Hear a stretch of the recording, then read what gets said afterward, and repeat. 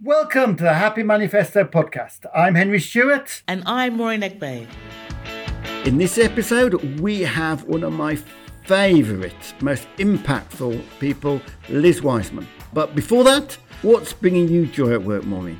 What's bringing me joy? It's not actually at work, it's outside of work. I'm going to share, okay? Because as well as being a facilitator and a digital skills, I'm an athletics coach. And yesterday, I watched one of my athletes who competed in her first indoor competition over 60 meters. And she was so nervous. And she ran her little heart out and she won her heat. And it was the delight on her face that gave me so much joy when she realised how well she had done. Excellent. And you did used to run track, didn't you? I did used to run track. You know, in my head, I still do. But yes, I used to run track when I was very young. So, yeah, that was awesome. Henry, what's been giving you joy? Yesterday I facilitated a session on making the 4-day week work. And I love the 4-day week. I love talking about it. I love the fact that all these people were so excited about it. So that's what has brought me joy at work. I just love that facilitation. Henry, for your mobile phone, do you have your emails on there? I do, but I don't look at them. I never have notification on there, and I don't look at them at all. Great, and that's what I wanted to hear, because that is one of my tips. Because yesterday, by accident, I put my phone on airplane mode. And I was working away, had no distractions for the day, got through things. I was wondering what's going on. And then I checked my phone and I noticed that was off. So my tip is to manage your distractions. So manage your phone. Take your emails off your phone. You've got them on your laptop, and you will find you'll end up being more focused with less distractions, and it will give you your time back, because when you put down your laptop at 5:30 or whatever time you finished, you won't have your phone going off with your emails or those Absolutely. Because a lot of people check their email first thing in the morning. I never do that. In fact, I never used to look at my phone until about 9 o'clock, but now I do Wordle on it. Okay, so what's your tip? Well, my tip is the 4-day week. It's been immensely productive for Happy. We've got, as everybody says, they've got as much done as they did in 5 days. And you might think, well, they would say that. But actually, at Happy, we've grown our sales by 40% this year and expecting to do it 10% next year without any extra staff. So the 4-day week is working brilliantly, and people are actually sticking to it. Whereas before they would often work over hours, but they actually, now we have 77% are saying they only work the 32-hour week, and the other 23% only 1 or 2 more. So I would say that's a great tip for a happy workplace. Yeah, it sounds like a successful tip as well. Absolutely. So now on to Liz. In the 35 years of Happy's existence, there have been 3 people who've had most impact on the way we work. One is Ricardo Semler, one is Frederick Laloux, and the other is Liz Wiseman, whose book Multipliers had such a big impact, didn't it, Maureen? It certainly did. It really showed me who I am, and got me to really think about how to be a better leader. So yeah, thank you, Liz. Liz, what is it that makes a manager who multiplies rather than one that diminishes? Well, a multiplier, very simply put, is a leader who magnifies, multiplies, increases the intelligence and capability of people around them. They're leaders that we are at our very best around. We are at our smartest around. We are most impactful around these leaders. And work feels hard but exhilarating. Like, we're at our happiest around these leaders as well. And it's not because they're patting us on the back and doing overt things to make us seem happy. Hey, Liz, you're great. Love you. We're so happy you're on the team. It's not that kind of happy. It's that deep happy of, I was entrusted with an important piece of work. They kept trusting me, meaning they didn't bungee and take it back away from me. And I did something really hard. It made a difference. I grew, I stretched, I used every IQ point like the good Lord gave me, and then it grew a few more through the challenge. And now it feels tiring, but totally exhilarating. It's that kind of deep, deep, like joyful, happy. Those are leaders I call multipliers, and diminishers are leaders who are often very smart, very capable themselves, but they have a diminishing effect on other people. They're smart, but the people around them don't get to be smart, or maybe more precisely put, don't get to be all the way smart. Like, these are leaders who we hold back around. We play it safe. When they walk into a room, light bulbs aren't going off over people's heads. People are sort of sitting back, shutting down, being quiet, deferring to them. And what I found is, at first glance, these diminishers, I studied that. At first glance, they're like narcissistic, tyrannical bully, these kind of very overbearing, know-it-all kind of bosses. And that's often who people think of when you think about diminishing leaders. That might be the image that comes to mind. But the big shock of the research was that most of the diminishing that happens is accidental. It comes from good people with good intentions trying to build a good team, a happy team. And that's where it gets more interesting. I mean, I can really relate with that, so Liz, because I think once I was looking into multipliers, one of my things, accidentally, I thought I was protecting my team by standing up and doing things for them. And I realized that was also characteristics of a diminisher. So I just want to touch a little bit more of what you were saying, because you said about intelligence, trust, challenging, and some of the characteristics that you've used before was about like seeing the genius in others, create intensity that requires best thinking, extend challenge, debate decisions, and instill ownership and accountability. Is there one thing that you'll say is more important over the other? Yeah, I don't think there is one thing that's more important over the other. There is a set of things leaders do. If I could boil them down to a couple things, it would probably be trust. Like, as managers, we want people to trust us. Like, trust me, you'll be able to do this. But people can't trust us unless we trust them. So I think trust is kind of at the core. And it was my mom, actually, who helped me see that. We were at a family gathering. It was a couple of years, I don't know, a year after I'd written the book. And I overhear my mom talking to one of our relatives. And she said, if I could summarize Elizabeth's book she calls me Elizabeth, of course. She said, if I could summarize it in one word, it would be trust. And I'm like, trust? This isn't a book about trust. Like, where did she get that? Now, and then, of course, I remembered my mom copy edited the whole book for me. So I sent it into the publisher, copy clean. They were like, we've never seen a book like this. I'm like, you haven't met my mother. Like, my mother's really good at this. She had read every word, but that was what she saw underlying it all.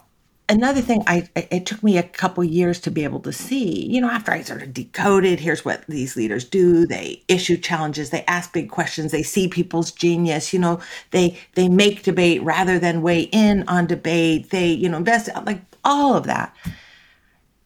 It was pulling back from that one day. I said, oh, actually, there's really two things that these leaders are doing. There are two things, and they're equally important, but they actually have to coexist, these two things. And it really comes down to two words: safety and stretch. They create a safe environment. One with psychological safety, as Amy Edmondson and others have really pioneered, where people feel like, okay, it's safe to speak up, to be me, I feel trusted. It's intellectual safety, meaning I can see the issue a different way, and I'm not going to have like my ideas bullied. It's in some places it's physical safety. I'm in a safe environment, and some leaders are great at safety. Like, they put their arm around you. Oh, Maureen, we're so glad you're here. Henry, you're great. Woo, love you. And you feel trusted and safe, but like they never ask you to do anything hard. They do all the hard work. They're buffering you. They're protecting you from the evils of the organization. And honestly, most organizations have some evil kind of, like there's usually, you get more than 3 or 4 people working together and something starts to go a little haywire, but they're protecting you from hard. But we also don't love working with leaders who are all stretch. People who are asking you to do something hard. So think about, if a leader is like giving you a big challenge, asking you a tough question, holding you accountable, pushing you. asking you to do something unreasonable, but they haven't created safety. Well, that's diminishing. They're both diminishing dynamics in different ways. Like the nice safety-oriented leader is diminishing for sure. It just is sort of a soft diminishing. It happens slowly over time as your capability erodes. But the best leaders do these two things, and they do them together.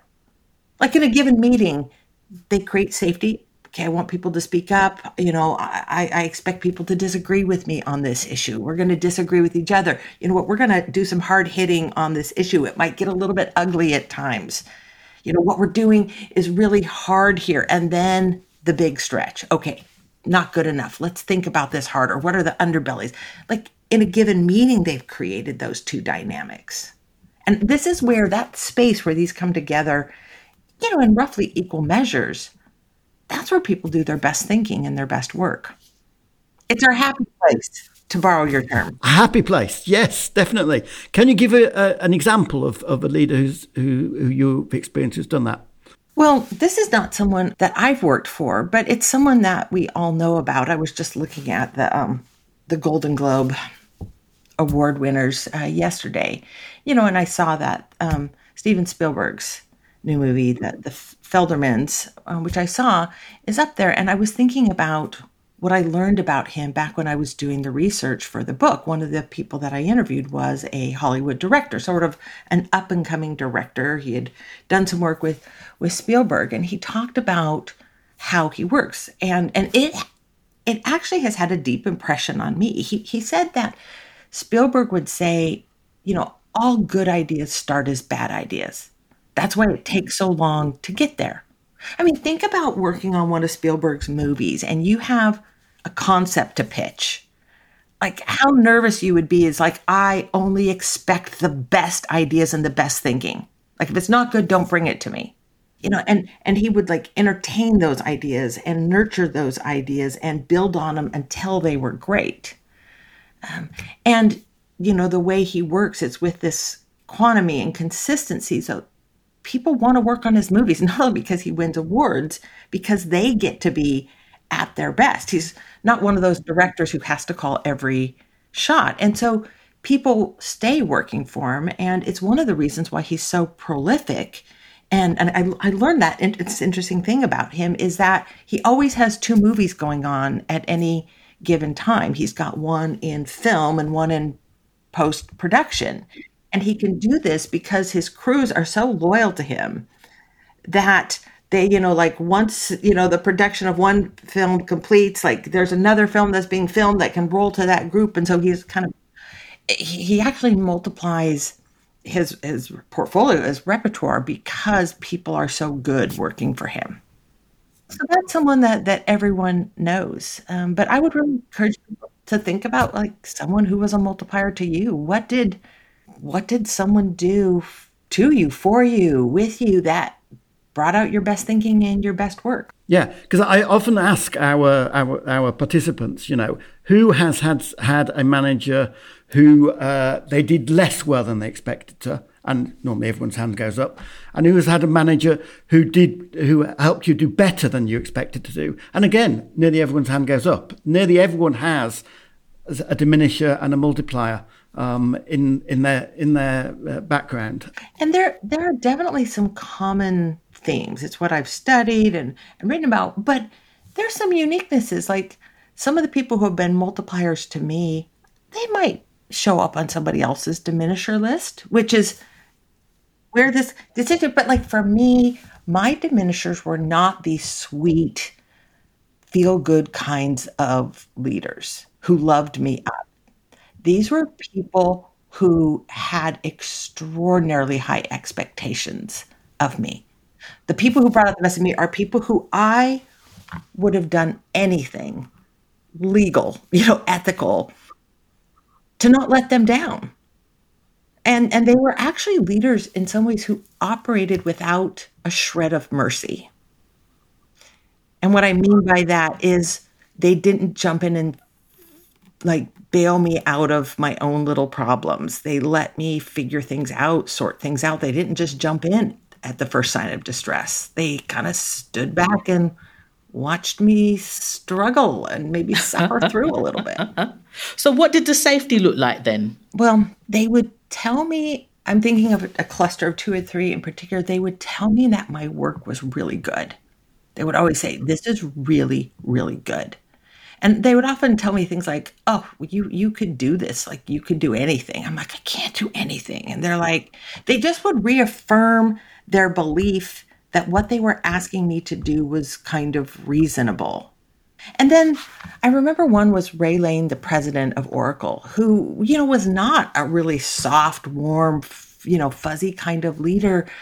But what he would say things to me like, Liz, I feel like I could do anything when I work with you.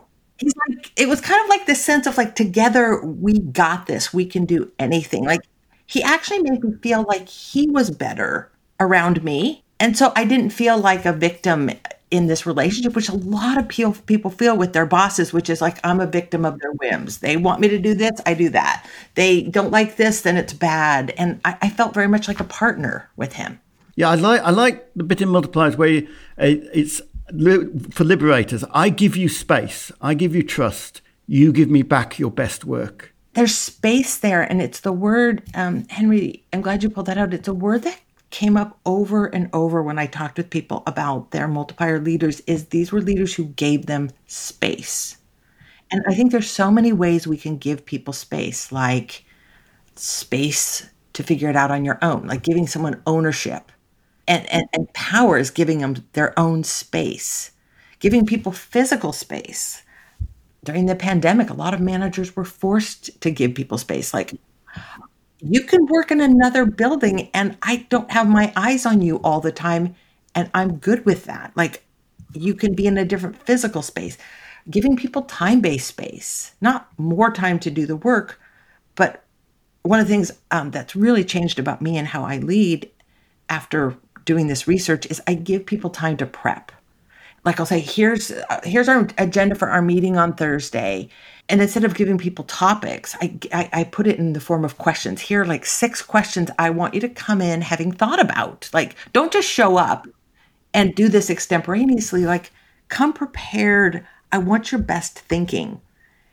And I found that just giving people time to gather their thoughts, if you want them to come in sharp, changes. And for someone who's probably a little tilted extrovert, for the introverts, they're like, thank you for like letting us think before we speak. Like, that's our jam. Like, that's the way we roll. I get that absolutely, because I used to not do that at all, didn't I? And the introverts would absolutely say, I can't answer this. Whereas now I try. I don't know if I do well, Maureen, but I try to do that, to pose the agenda, the questions in advance. Now, we one thing we use is your accidental diminishing questionnaire, which is really interesting because a lot of people don't get what you're wanting from it. Because, for instance, one of the points is when you see people failing, you jump in to rescue them or the project in order to help them avert failure and get on the path of success. Now, why is that a bad thing? Well, it's actually a good thing for the project many times, but it tends to be a bad thing for the person who was responsible for that piece of work. And, maybe in the short term, they're like, whew, yeah, I was struggling. I mean, I can think of so many times where I was given this hard piece of work. And if someone would have come along and offered me a rescue, I would have taken it. I would have handed that hard piece of work to them. I would have hugged them, But what happens is, like, what is the messaging that gets sent?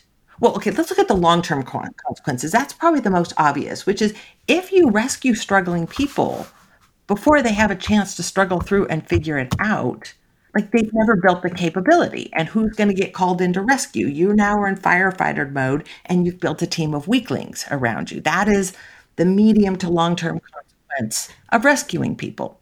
But I think there's sort of a short-term, a little bit more subliminal, below the surface kinds of immediate consequence, which is like, let's say, Maureen steps in and rescues me when I'm working through something. The messaging Maureen thinks she's sending to me is, Liz, I care about you. I want you to be successful. I got you. I got your back. I'm on it. You can count on me. That's what she thinks she's doing. And so she does it and she feels good. But what's the messaging that actually gets sent to me? The subtext is what? I don't think you can do this. I don't think you can do it without me. I don't think you're capable. You're not going to figure this out, which is the absolute essence of the diminisher mindset, which is you're not going to figure this out without moi, me. And so rescuing is insidious. Whereas multipliers know that people are intelligent and will figure it out, don't they? Absolutely. And part of the problem is people look like they want the rescue. And, people are used to, like, if their manager comes along and says, okay, like, give that to me, or, oh, don't worry your pretty little head over this. Like, I'll finish that. I'll get this through the hard thing. People are used to acquiescing to that. Like, they don't say, no, give it back. Like, I learned this one. This was very vivid for me, learning this. I am a fairly new, young manager. I'm running Oracle University at Oracle. And there's a woman in my office who's running our boot camps for our sales consultants. And she's in my office and she's, I don't know, maybe 10 or 15 minutes are going by where she's telling me all the reasons why we aren't going to be able to hold this boot camp because we don't have enough server space. So we have to install the database on like 30 different machines, and these people have to be able to bring up and down databases. So it's a massively resource intensive program, and the data center can't give us space. And she's going through this. So I reach over and I grab the phone. This is back in the day where we had like the curly Q phone and, the cords on our phones. And I grab the phone and I'm dialing the data center. I probably have them on speed dial because I'm dealing with the data center all the time. Like, I know all these guys, like they owe me favors. And I'm calling the data center, and this woman, she says to me, she goes, Liz, you can put down the phone. Like, don't make the call. And I'm like, what? She's just been telling me about how this isn't going to happen. This is a mission critical. We're having a big product launch. Like, all eyes are on this boot camp. I'm absolutely doing what I thought she needed. And she goes, no, you don't need to make that call. She said, I'll figure this out. And then she said this thing that blew my mind. She said, I just wanted you to know what I was working on. And as one who's kind of like, I think a little bit more logic oriented rather than emotionally oriented, sort of in my core personality, I was like, what? You don't need help? Like, you just were telling me. I'm like, oh my gosh, she wants sympathy. Oh, okay, my bad. I was just doing the logical thing, which is she needs help. She's raised a flag.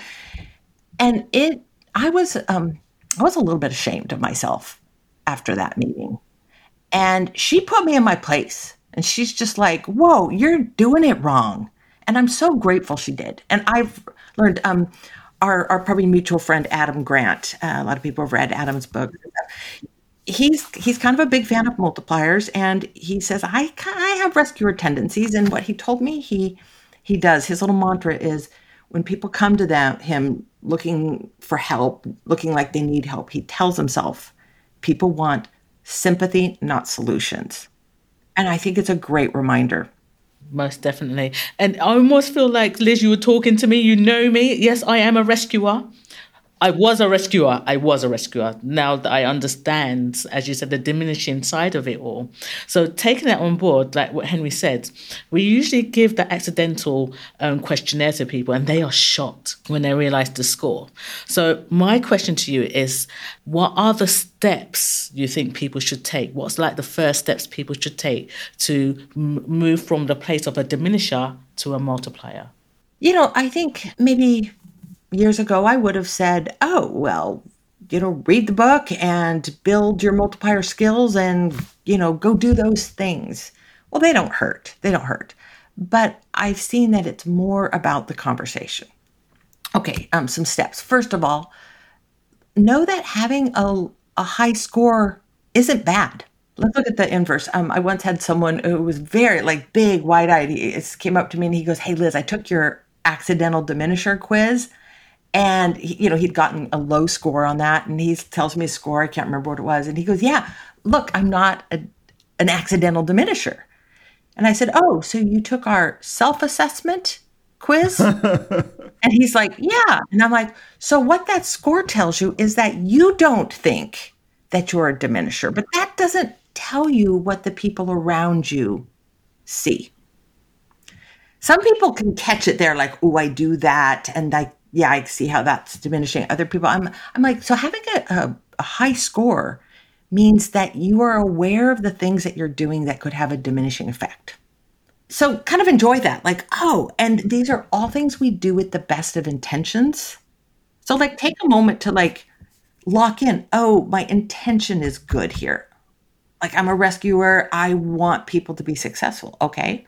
Well, what's another way I can help people to be successful, which is to help them successfully get the thing across the finish line themselves. And then have a talk about it. What I have found is that the organizations and hence then the people in them that make the most progress building these multiplier mindsets and capability and this culture are the people who talk a lot about diminishing.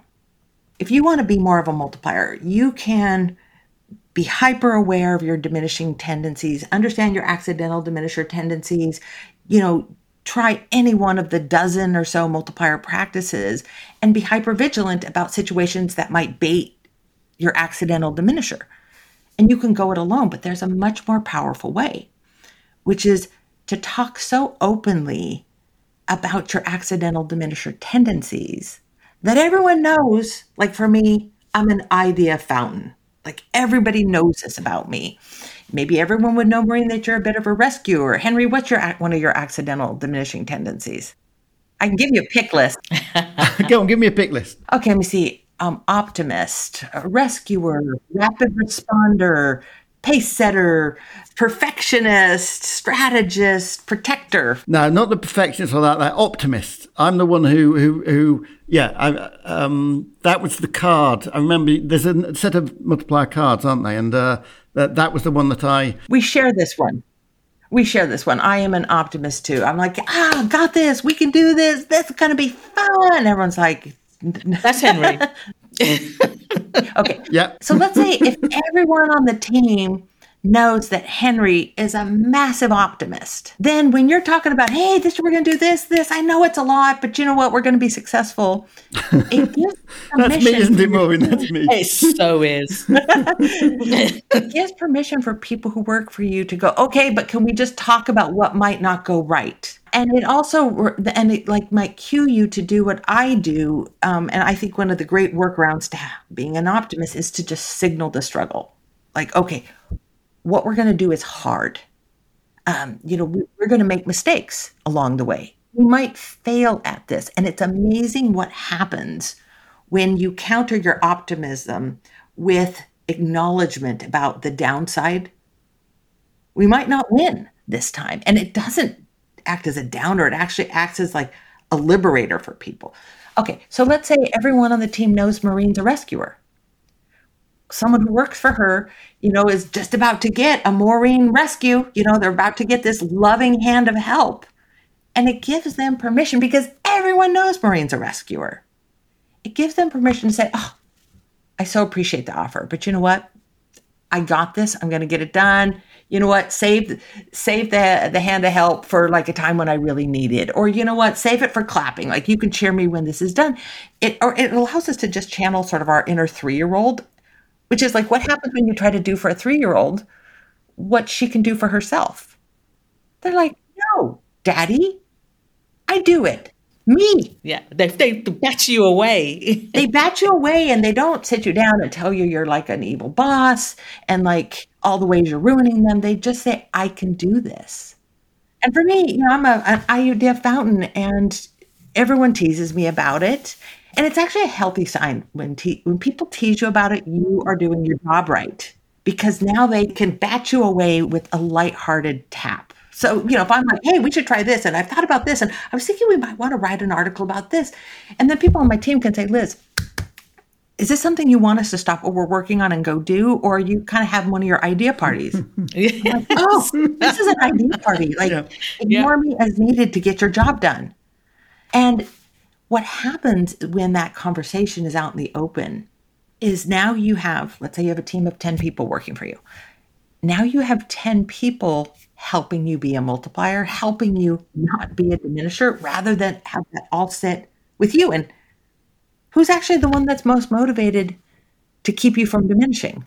I will often say to people, am I being a diminisher at the moment? And sometimes they say, no, I really need your help on this. And other times they'll say, yeah, actually you are, Henry. So it's really, really helped us with the language of that. Anyway, we could talk forever about being a multiplier, but you've also had just quickly share the new book, Impact Players. Oh, well, Impact Players is about people who are extraordinarily influential and impactful and do incredibly valuable work inside of the organization. And in many ways, it's looking at why is it that some people get stuck going through the motions, doing their job, even doing their job well, while other people who aren't any smarter, any harder working, any more capable are making a big impact. And I have to admit, it really, for me, it's kind of my post-multipliers therapy book. And really how this book came to be is, I call them warranty calls, where, various leaders around the world will say, oh, I heard you speak, or I went to a workshop, or I read your book. And I went out and I did that multiplier stuff and it didn't work. I'm like, what do you mean it didn't work? And they're like, I played fewer chips. Nobody spoke up.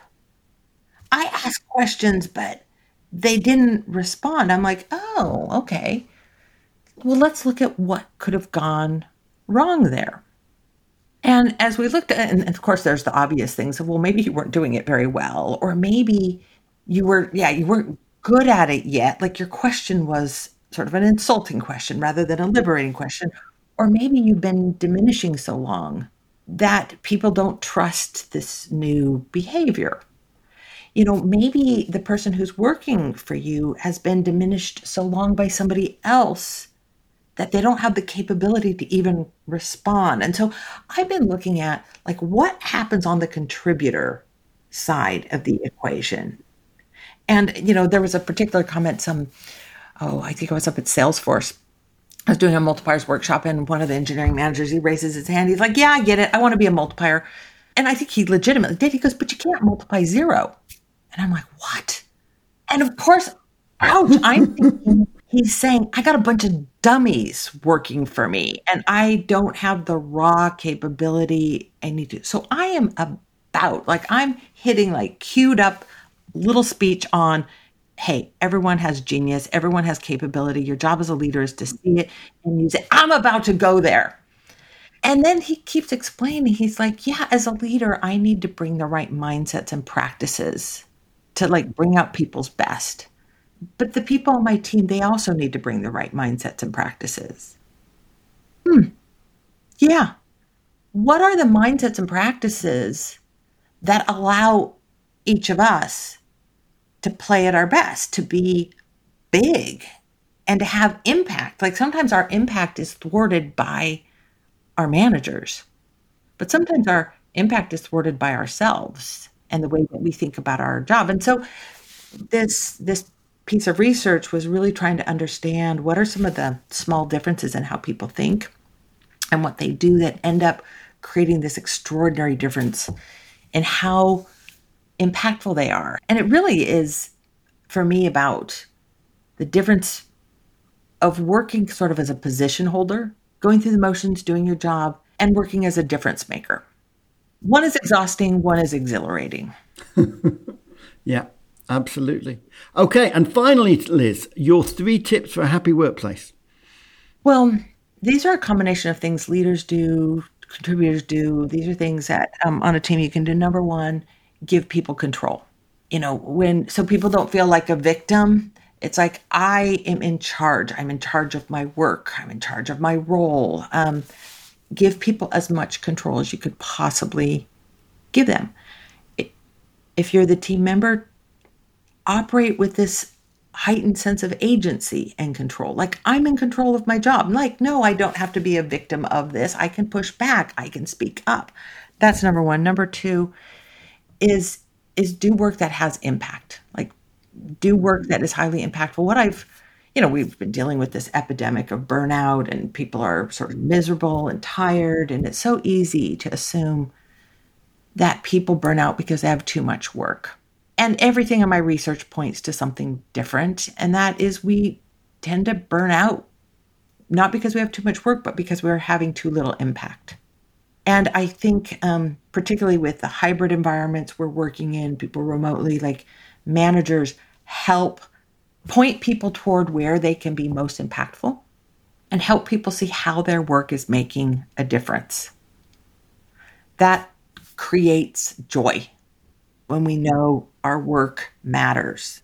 And lastly is make work light. It's one of the things we found, one of the 5 practices of impact players, what they do differently than others is they just make hard work lighter. And it's not that they do other people's work for them. It's that they are easy to work with.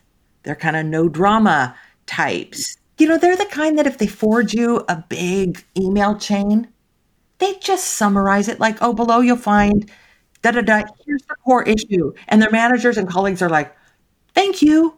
You just saved me 15 minutes of trying to unravel this. They do small things that just make it easy for other people. They're easy to work with. They're low maintenance. They're delightful. They're positive, not toxically positive, but they are hopeful and they're fun. And it's not that they necessarily even reduce the workload. They just make it easier for everyone to carry the heavy load. Love that. Thank you, Liz. Thank you for this session. And listeners, if you haven't read Multipliers or Impact Players, do so now. It will have a real impact on your organization. Thank you, Maureen and Henry. There was so much in there, Henry. I wouldn't even know which part to say was my favorite. There was so much. The safety and stretch bit, that point that, yes, you want to challenge people, you want to stretch them, but it doesn't work unless you have the safety. If it's a blame culture, if it's something like that, then people will be terrified if they're trying to take risks or do something new. Yeah, and I think the step before that is the trust, building up the trust. Yes. Because, safety, comes from trust. So we have the trust there. But I love that thing when she was talking around, like the rescuer, I felt like the spotlight was on me for a moment. That thinking about it, turning it around from solution, it's like someone's coming to you, not for solution, but for sympathy. So it helps you, just stops you in your track rather than trying to rescue, but allowing them to just, get things off their chest and just tell you so you can just be a listening ear rather than a rescuer. And listeners, you must read Multipliers. I just went back to it just before this. And I make notes on Kindle. I make, highlight things. And normally I highlight about 5 or 6. With Multipliers, I highlighted 84. There were so many good bits in there. Yeah, it's a must. So look, guys, if you want to find out more about Liz Wiseman, why not go over to thehappymanifesto.com where we've got links that will direct you and you can get to listen to other episodes from the Happy Manifesto. Absolutely. On to the next episode. That's it. Remember, let's keep creating happy workplaces. And joy at work.